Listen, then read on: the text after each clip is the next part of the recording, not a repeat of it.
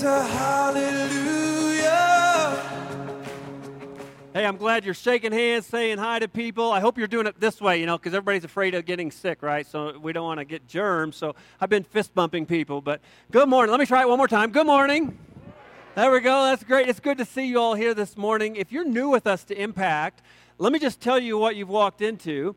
We are a church that loves the Lord. We love to sing the name Jesus, to worship the name of Jesus. We love to stand on God's holy word. We believe it is a lamp for our feet and a light for our path, that it is inspired. It is God-breathed. And so we stand on God's word, try to preach God's word. And we are in the middle of a series called Bible Favorites, where we're looking at, hopefully not just but hopefully some of your favorites as well. And I'm talking about whole chapters of God's word where we look at the context and the application of what God is saying in a particular part of Scripture. But we're also looking sometimes at stories, which we'll do today. So if you have your Bible, which I hope you do, take it out and turn to the first book in the Bible. We'll get to that in just a moment. If you don't have a Bible, you can probably find one there in the chair around you. But let me ask you this. How many of you have ever been on a cruise? Anybody been on a cruise? Look at that. Boy, you people all have too much time and money, I guess. I don't know. But, we've been on one, and we enjoyed it. It was spectacular. It was just really special because it was with a whole bunch of family. It was an Alaskan cruise, so it was amazingly beautiful.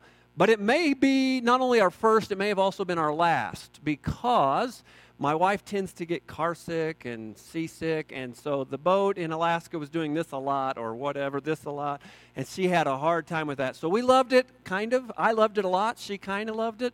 So I don't know that we'll be back, but I want to talk about a cruise today, a story found in Genesis chapter 6 and the following chapters. If you have your Bible, turn to it. But we're not talking about a pleasure cruise. We're not talking about a vacation type of deal. We're talking about something different than that. You probably already know what we're talking about. We'll get to it in a minute. In his book called The Purpose-Driven Life, I've talked about this book a couple of times lately, Rick Warren wrote a great chapter about the life of Noah and the cruise, if you will, that Noah was part of. And it is the essence of a lot of what I want to share with you today. Rick just did a great job explaining some application to this story that I'll share with you this morning. But it's a great book, by the way. Let me just endorse it one more time. It's one of the all-time best-selling nonfiction books in the history of the world, The Purpose-Driven Life by Rick Warren. And if you ever are struggling with, what is my purpose? What should my focus be? Rick does a great job of using all kinds of principles and thoughts and scriptures in God's Word to point you toward what God would want for you in that context. And I highly recommend it. But anyway, Noah, the center of the chapter within that book that I'm talking about, and the center of the story, the biblically favorite story for many of us, or one of the favorites, is an incredible story. And these unprecedented events were nothing like a pleasure cruise or vacation, not at all. They were on the extreme edge of adventure and offered no predictability, very little entertainment value, if any. Yet they taught Noah some of the greatest lessons of his life. And my hope this morning is that as we look at God's story, or Noah's story, in God's Word, that it will be something God speaks to us in a great way as well with, and teaches us some great lessons also. The story begins in Genesis chapter 6. It's one that children often learn if they grow up in a church setting, vacation Bible schools or Sunday schools or whatever, and children love it, and they take it in and believe it as is, and yet many grown-ups don't do the same. A lot of adults, especially in our secular world today, find this story, just not even possible, let alone plausible. They just don't even see it in such a way. It's hard for many to imagine a ship large enough to hold all the animals Noah was commissioned to rescue, let alone Noah building it, with his very limited skills, very limited knowledge, very limited tools, of course. He didn't have Home Depot, And then the notion of a rainstorm so great that it could cover the entire world is just, beyond imagination for many. And so a lot of grown-ups, if you will, today are like, yeah, it's a nice fairy tale, but That's all it is. But can I remind you all of something?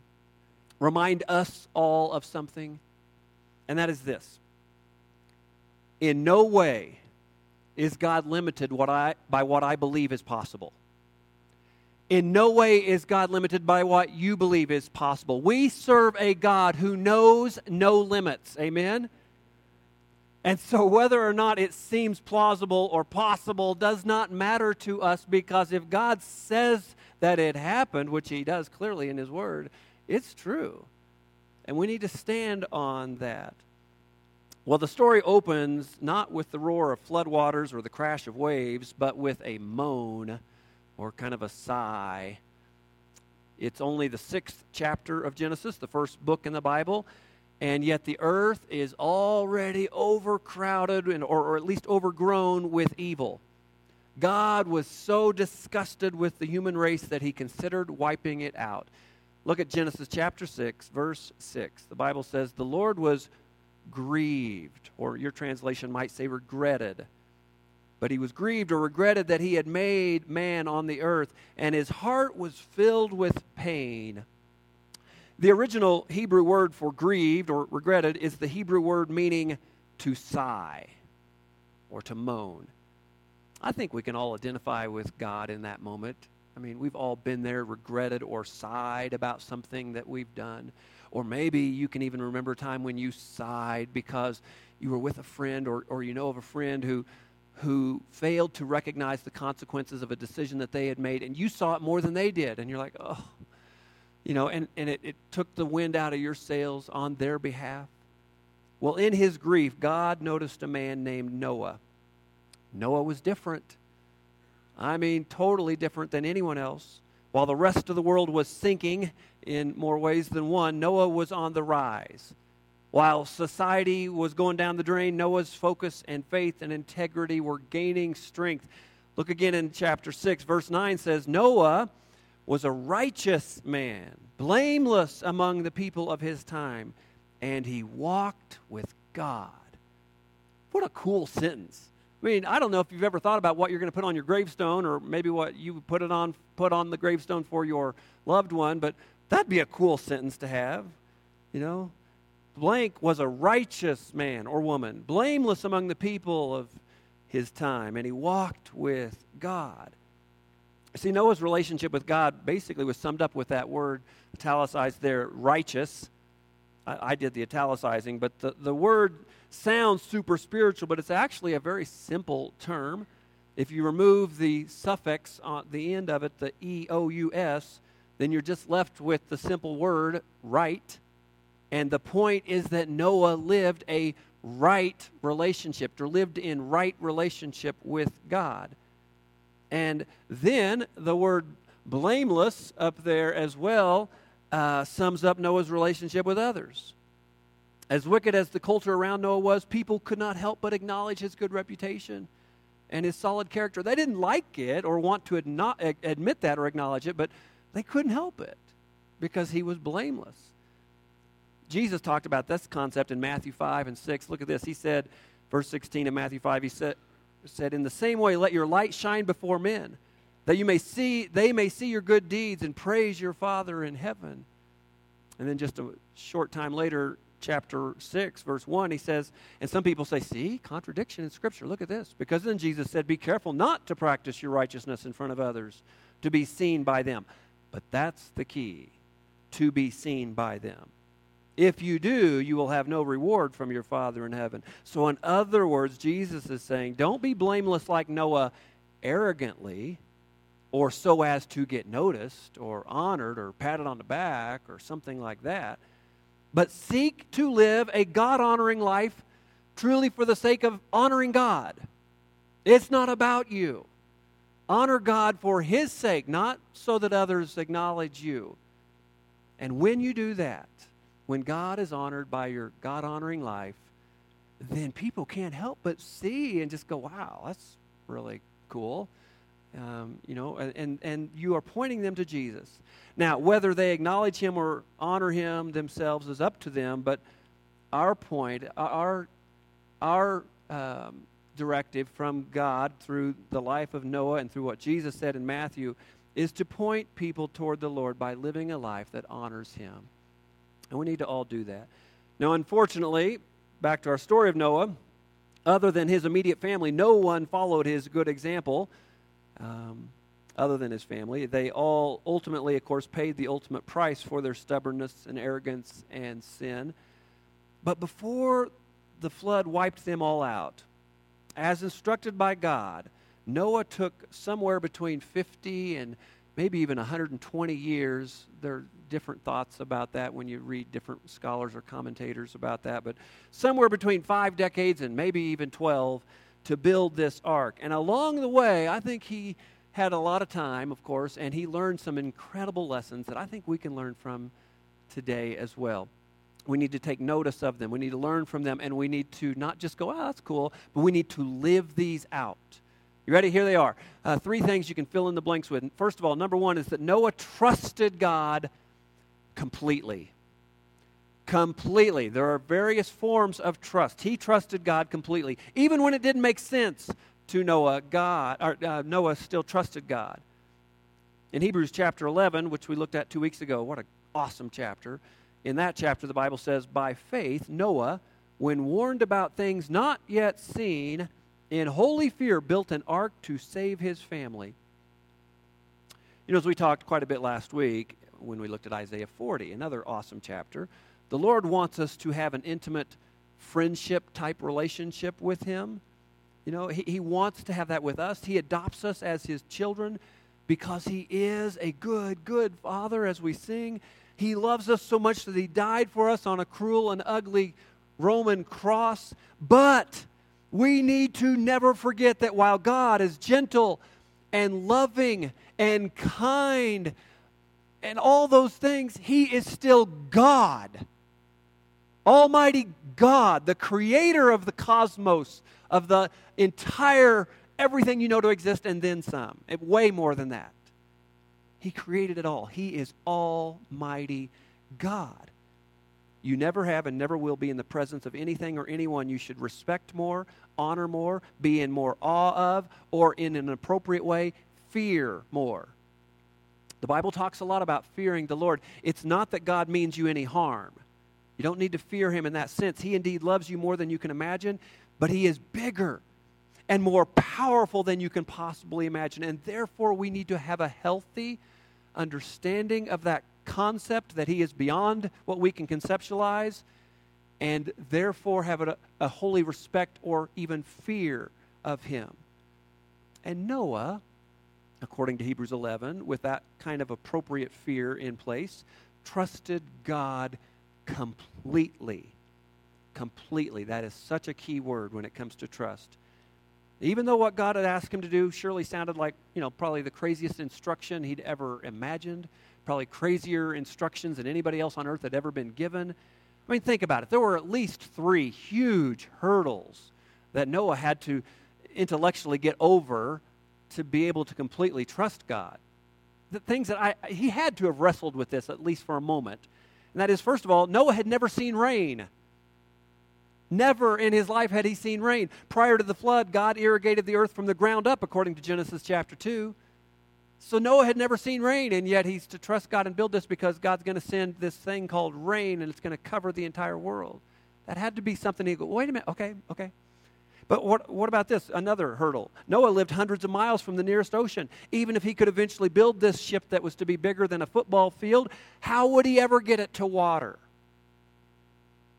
It had to be something that crossed his mind. Or then the problem of rounding up all the animals. 2 of everything on the planet? Are you kidding? And then on top of corralling them, he had to figure out how to care for them and take care, feed them and all of that. These are big things that probably, I would guess, crossed Noah's mind. And yet Noah trusted God completely. Did not in any way that we can see hesitate even. Noah didn't complain or hesitate or make excuses. He just trusted God completely and said, yes, sir, and did what God asked him to do. Now, again, it took Noah at least 5 decades, maybe more, maybe 12 decades to build this ark, and I'm sure he had to face a lot of discouraging days. I mean, with no sign of rain in the forecast, year after, actually you could say decade after decade. That's a long time to wait. You can bet he was ruthlessly criticized and ridiculed for being a man who thought God spoke to him. He hears, supposedly God told him to do this thing that he's built. I mean, you can just hear the voices and the cynicism and the skepticism and the ridicule and all that he had to have faced for decades from people. I'm guessing Noah's children were often harassed and embarrassed as well because of the giant ship slowly being built in their front yard. Can you imagine? But Noah and his family kept trusting God, kept honoring God. When you and I choose to trust God in our lives, it means going with whatever he says, however he says it, whenever he says it, whether or not it makes sense to us. Think about this. Think about it this way. If you come to a crossroad in life, and you know clear as day that God is telling you to go left, he says it clearly in his word, or you hear him in some other way. He tells you clearly, I want you to go left. And in that moment, you go, okay, well, Lord, okay, I will go where you said. I actually was kind of leaning that direction anyway. I was probably going to go that direction anyway. But yes, because you said it, Lord, I will go that way. So I trust you. I would tell you that's not really trust. That's coincidentally going in the direction you were probably going to go anyway. That's not really trust. Trust is when you come to that crossroad and God says, I want you to go left, and your eyes pop out because everything in you says, go right. No, this is the right direction. This is where I should go. Everything is drawing you that way, but you say to yourself, okay, but God is God. I am not, and he says go left, and I don't care if everything in me is leading me that way. I'm going to trust God and go this way, even though it doesn't feel right, doesn't sound right, doesn't mesh with what I think or feel on the inside. I'm going to do it anyway. That, friends, is trust. We've probably all been in these kinds of moments, and whether or not we went left or right in that moment is what determines whether we really trust God. In the details of constructing that ark, notice that there's one part of the ship left out. We're not reading all the details in it. There's so much more than just one chapter here. But if you read through the story, you see that God was very meticulous and detailed about all the sizes and shapes and materials and all these kinds of things. But there's one piece of that ship, if you know anything about ships, that is essential for every ship, that is part of every ship that is never mentioned. You know what it is? The rudder. Yeah, connected to a steering wheel or whatever. But there's nothing about that ever named. The ark, you see, was designed to drift, not for Noah to steer. Noah and his family put themselves fully in God's hands, fully trusting him with the helm as the navigator and the captain, because they fully trusted him. They didn't trust him kind of, or trust him mostly. They trusted him completely. There was nothing to hold on to other than God alone, and that is who they held on to. Let me ask you, in what areas of your life do you need to trust God more? Where do you need to trust God completely, but maybe you're at the moment vacillating or waffling or hesitating, maybe holding on to a steering wheel and turning it your direction, thinking about, considering God's way, but struggling to really trust him completely? Just as parents are pleased when their children trust their love and their wisdom, I want to tell you, your faith and your trust makes God smile. You ever thought of that? When you trust God, when you honor him, it makes him smile. And as we talked 2 weeks ago, as we studied Hebrews 11, the Bible tells us that without faith, which you could say trust, similar, without faith it is impossible to please God or make him smile. You cannot please him or make him smile without trusting him, without putting your faith in him. Noah did that completely, and so should we. Secondly, if you're filling in the blanks, here's the second one. Noah obeyed God. He obeyed God wholeheartedly. Wholeheartedly. Saving the animal population from a worldwide flood required great attention to logistics and details. I mean, everything had to be done just as God prescribed it. I mean, every T crossed, every I dotted. God didn't say, hey, Noah, I want you to build a big boat. Okay, God, what's that? What's this huge thing made out of wood? I mean, I don't know, roughly the size of a football field. What's a football field? Just really big. You just make the biggest thing you can imagine. Just make it however you want. Trust me, I'll fill in the details or gaps or whatever and help you work through that. No, God gave him very meticulous, detailed instructions, exactly what he wanted him to do as to size and shape and materials and all that, the number of animals to bring on board. And look at Noah's response. Again, Genesis chapter 6. Look at verse 22. Noah did everything. Say it with me. What? Noah did everything just as God commanded him. Not mostly as in, or anything like that, but just as God commanded him. Wholehearted obedience. Noah obeyed exactly the way God wanted it done. Did it the way God wanted it done. It's no wonder Noah pleased God and ended up in the Hall of Fame, if you will, about those who lived their life in faith in Hebrews 11 that we looked at 2 weeks ago. If God asked you to build a big boat, a giant boat, I don't know about you, but I think a lot of us would have some questions and maybe even objections and hesitations and reservations. But as far as we read in Scripture, Noah did not. He obeyed God wholeheartedly and without hesitation. It's amazing. I mean, in that scenario where God calls you to go left and everything in you says go right, let me tell you this. Here's what I see some people do today. I've heard people say this. They come to a place where God is clearly saying, I want you to go left. It says so right here in his holy word. I see it, I read it, I know it.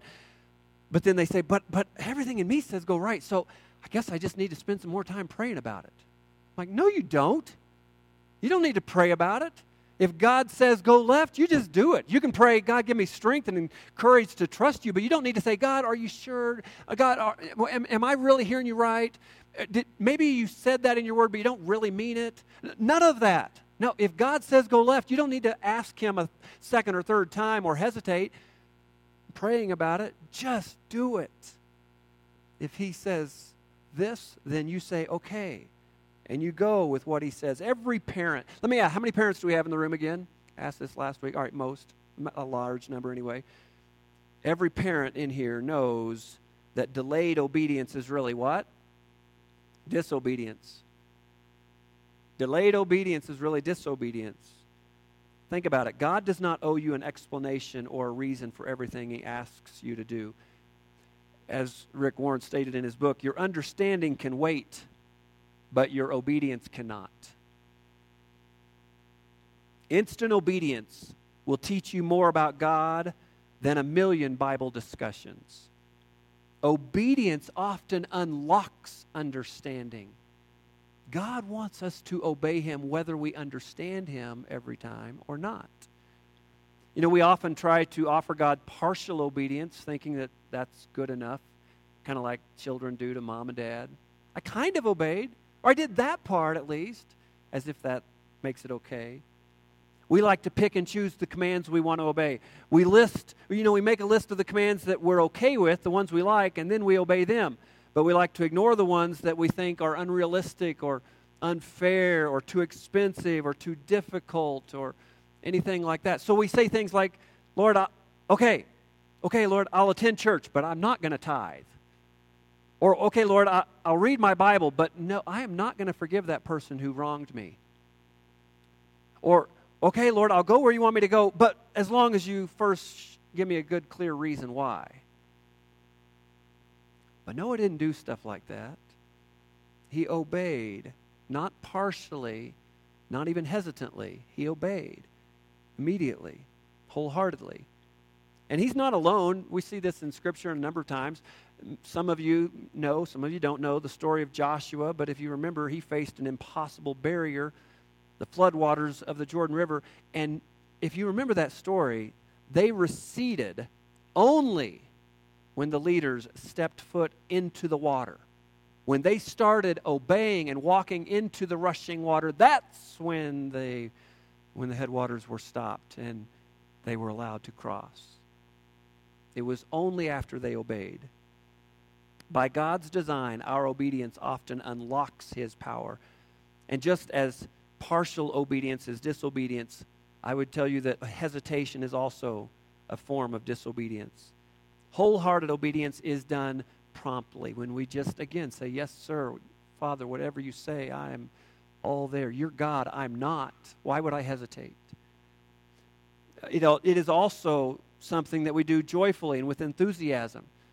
Let me show you a couple things from the book of Psalms. Psalms 100, verse 2 says, serve the Lord with what? What's the word? With gladness. We all need to have the attitude that David had when he said this in Psalms 119. Teach me, O Lord, to follow your decrees, that I will keep them to the end. Give me understanding, and I will keep your law and obey it with what? All my heart.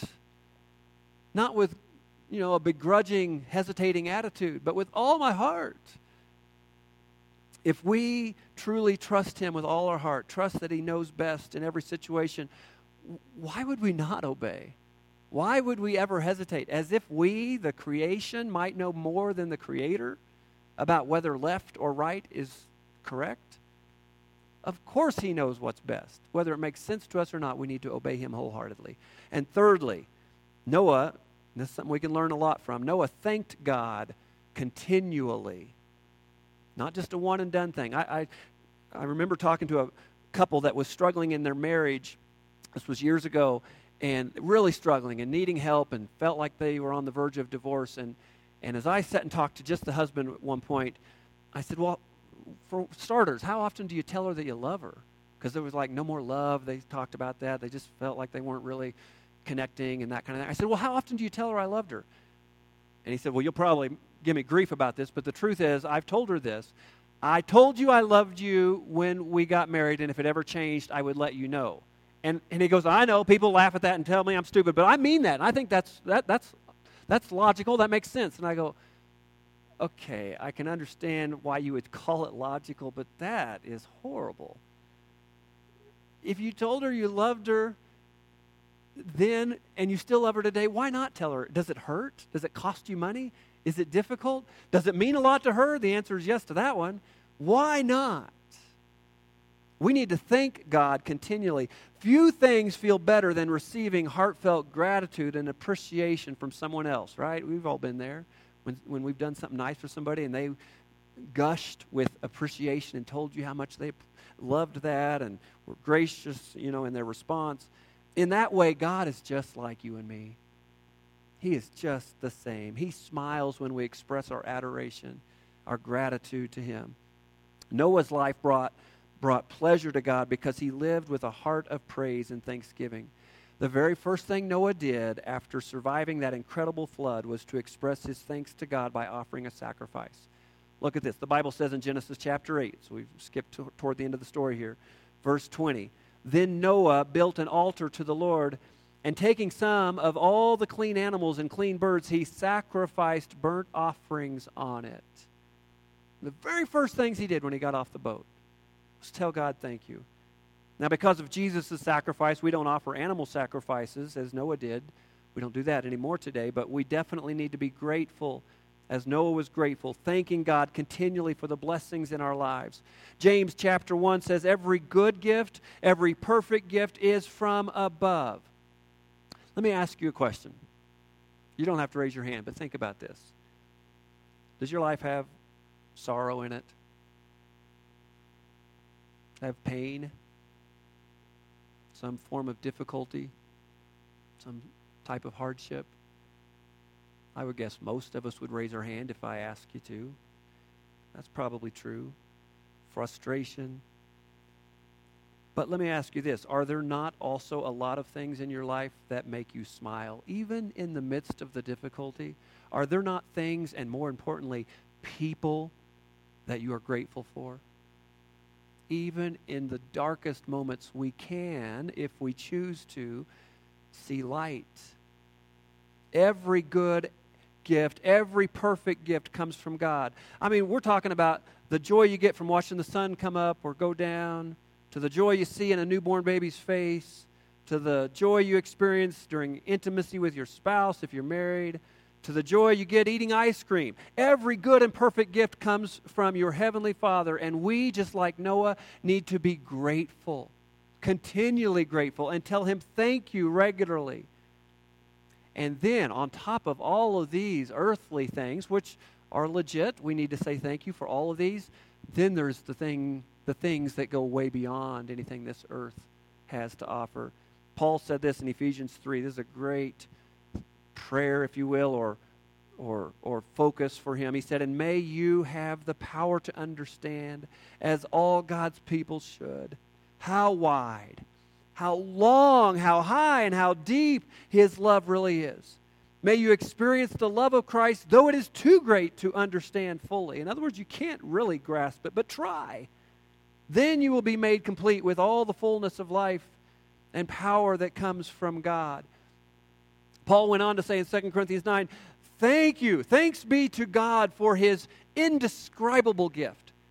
It is higher and deeper and wider and longer than we can possibly really grasp. It's beyond us. It's indescribable, but as best we can, we want to try to describe it, and mostly we just want to say, thank you, Lord. Thank you. Thank you, Lord. Last week I told you that I think we each need to stop every day and consider the size of our God. And today I want to tell you I think we each need to stop every day and just say thank you. Thank you. For the things we can describe. If you can describe it, do it. Describe it. Don't just say, yeah, Lord, I'm thankful for. I mean, we taught our kids that. I've taught my boys that many, many times. Don't just say thanks for everything. Be specific. Thank you for this and this and this, and this is what matters to you.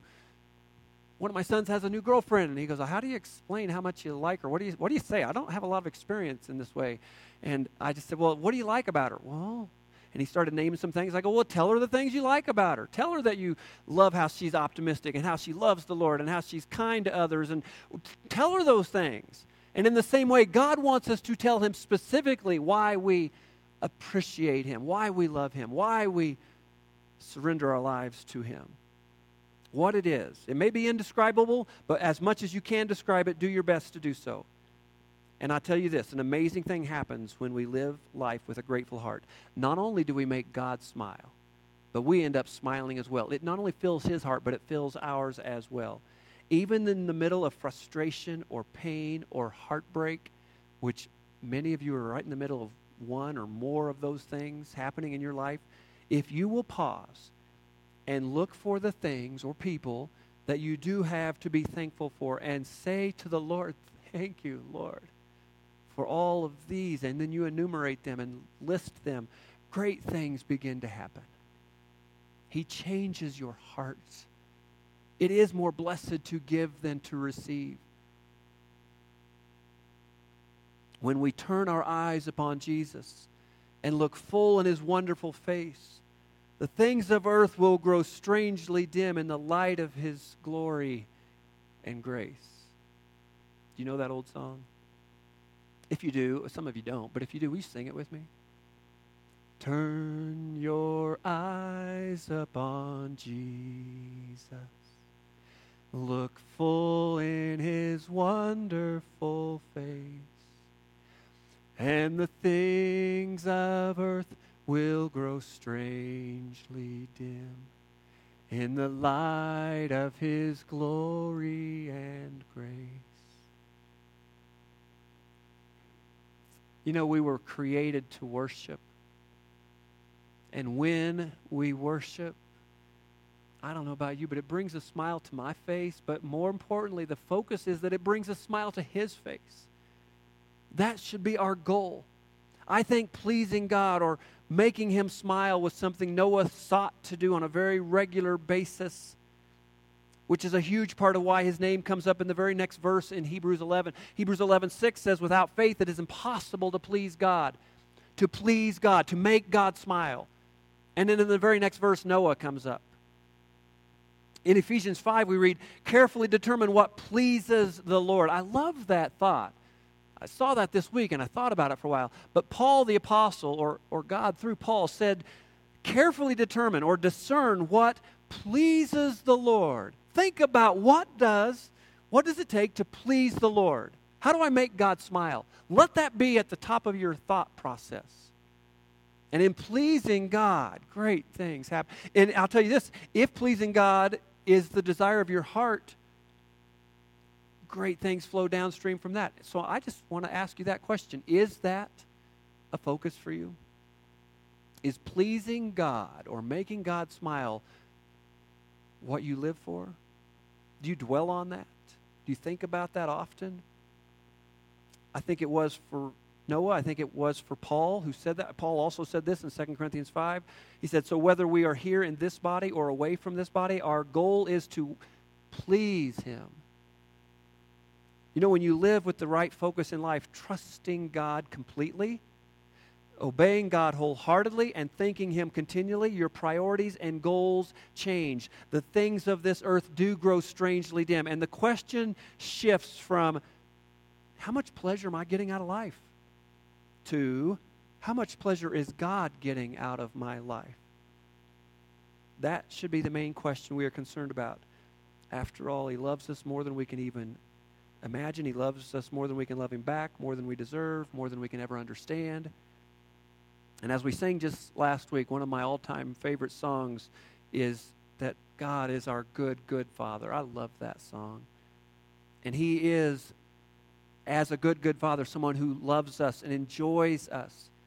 You know, my children, my boys, Ethan and Garrett, didn't really have to do a whole lot for me to enjoy them as they've, been growing up. In fact, when they were little and they were still sleeping in the crib, I used to go back into their room and sometimes just watch them breathe, because I loved them so much. Rick Warren talked about this in his book, and as I was reading about him saying some of these things, I'm like, oh yeah, I had a flashback. That's exactly where I was at. When I was a young father, I would go into the crib room, or the room with the crib, and I would just get down and I would just watch through the bars and see my son there, just, a little tiny guy breathing, and I would, for one, make sure he's breathing, because I was paranoid about that, making sure. And then I would just watch that chest go up and down. And sometimes my eyes would just fill with tears because I loved him so much. Not because he was doing anything for me, but just because I loved him so much. Can I tell you, friends, God loves you that much and more. He loves you as if you're the only other thing on this earth. And just as a parent does not require their children to be perfect or even mature in order to be loved and enjoyed, God is the same way with you. Listen, he doesn't wait for you to reach maturity or perfection before he starts liking you. Some people think that. He loves and enjoys you at every stage of development as you go through this world. Now, of course, he wants you to grow in your walk with him and become more and more mature in him, honor him more and more in all these ways, but he loves you right now, regardless of what your right now looks like. Some people do not believe that. Think, well, he loves good people, but not me. Maybe if I get my act together, then maybe he would tolerate me, love me, maybe. I'm telling you, God loves you right now, no matter what your right now looks like. And the question I want to close with is this. As we have thought about the life and example of Noah, the question is this: will you make pleasing God the goal of your life? Thinking of all that you have to continually thank him for, and all the reasons you have to obey him wholeheartedly. It starts, if you go in reverse order, it starts with trusting him completely. Not kind of, not mostly, but completely. I want to ask you, if you will, right now to stand with me. The band's going to lead us in an incredible song about singing the name of Jesus and surrendering to him and worshiping him. As they lead us and as we sing and worship, maybe you put your hands in the air, maybe you don't, but will you worship his name? Sing the name Jesus with all you've got. And if you need to surrender to him or trust him completely, maybe in a new way, maybe for the first time, there will be others up here with me that would love to talk with you and pray with you about what that next step can look like. But let's worship him with all we've got right now, because he is worthy. Let's sing it together.